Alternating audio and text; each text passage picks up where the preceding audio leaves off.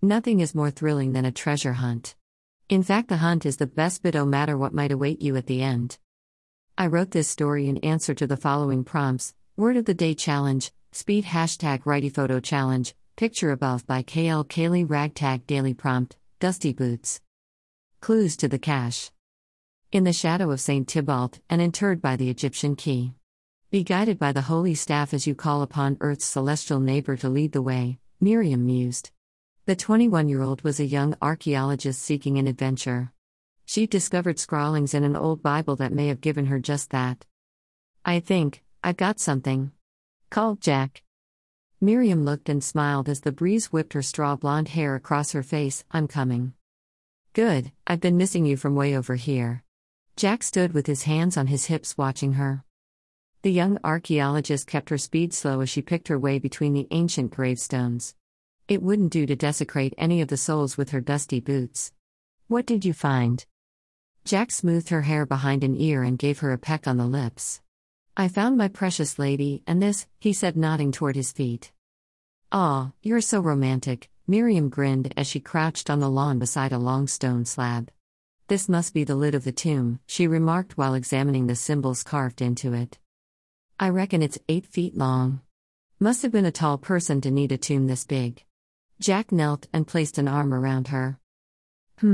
Maybe, she said while gazing around the oak yew tree graveyard. The last of the year's daffodils were still adding a touch of yellow to the serene space too. Is this what we're looking for? Miriam felt a bubble of excitement and nodded. I'm sure it is. Look, it's in the shadow of the spire of St. Tybalt's church. Miriam traced a shadow with her finger right back to the ancient napped flintstone walls of the medieval church. Right. The next bit was interred by an Egyptian key, correct? Jack gave an adventure smile. Miriam nodded. The markings on here look like a strange key, don't they? Miriam nodded with growing excitement. More than that, the business end of the key looks like the step pyramid at Saqqara in Egypt. Perfect. What's next? Jack bobbed about on his toes with a desire to find something special. Be guided by the holy staff as you call upon Earth's celestial neighbor to lead the way. Miriam turned her gaze to the gray skies above. The breeze tore at her hair again, but she ignored it as she pondered the riddle. One of the planets, then? Jack guessed. No, it'll be the moon. You sure? Jack seemed unconvinced. Aha, Miriam grinned and pointed at the top of the key. The circular fob has 6 crescent moons engraved around it. You're a smarty knickers today. Jack grinned, but only for a second. I hope we don't have to wait until the moon rises. With our current weather, we might have to wait weeks. Thanks. No, I think we just have to use the symbols correctly. Miriam turned a slow circle, taking in all the gravestones spread out around her. They came in all shapes and sizes, from great crosses and obelisks to simple slabs and curved monoliths. The stones covered a period of almost 1,000 years. What exactly is the correct way? Jack asked. He was a grease monkey and would admit he was useless at this type of thing.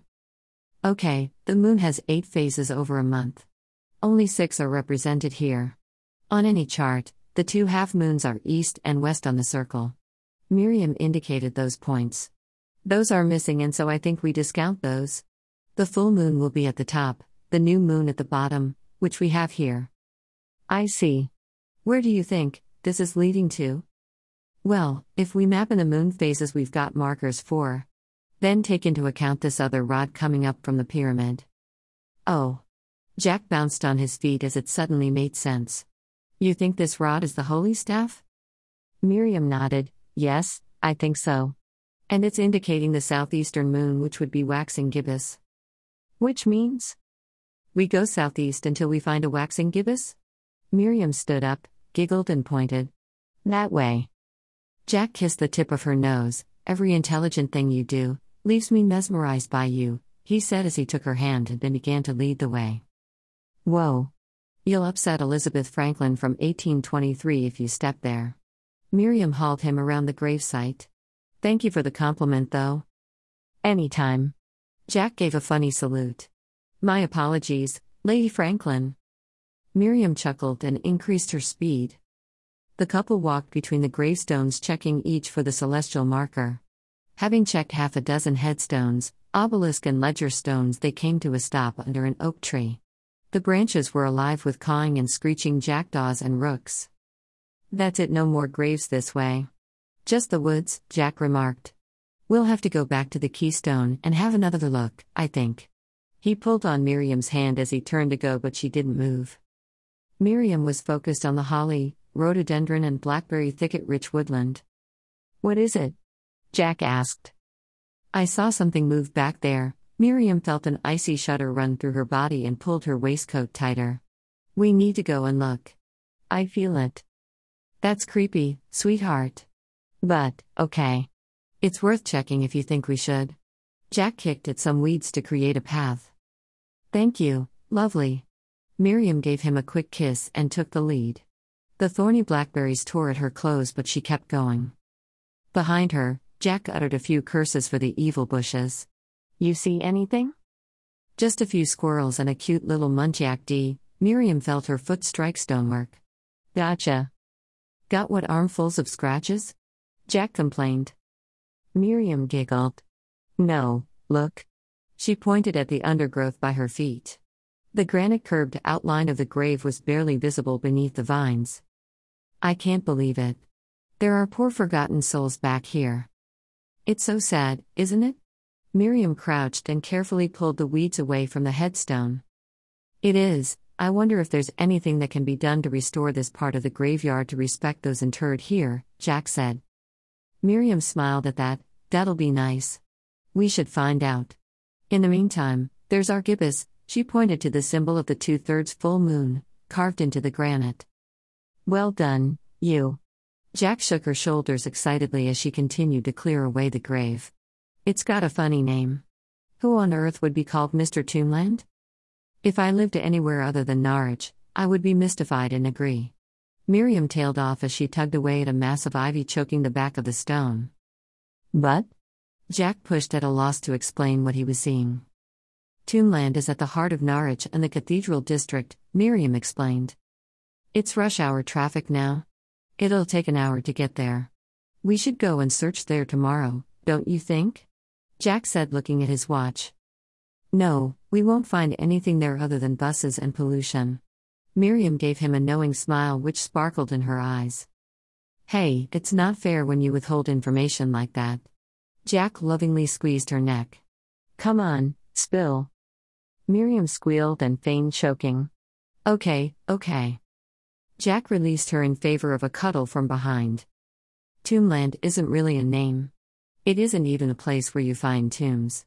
It comes from ancient English and means open ground or empty space. Miriam pointed at the tombstone. "Which means Mr. Tombland doesn't exist and the grave's likely empty?"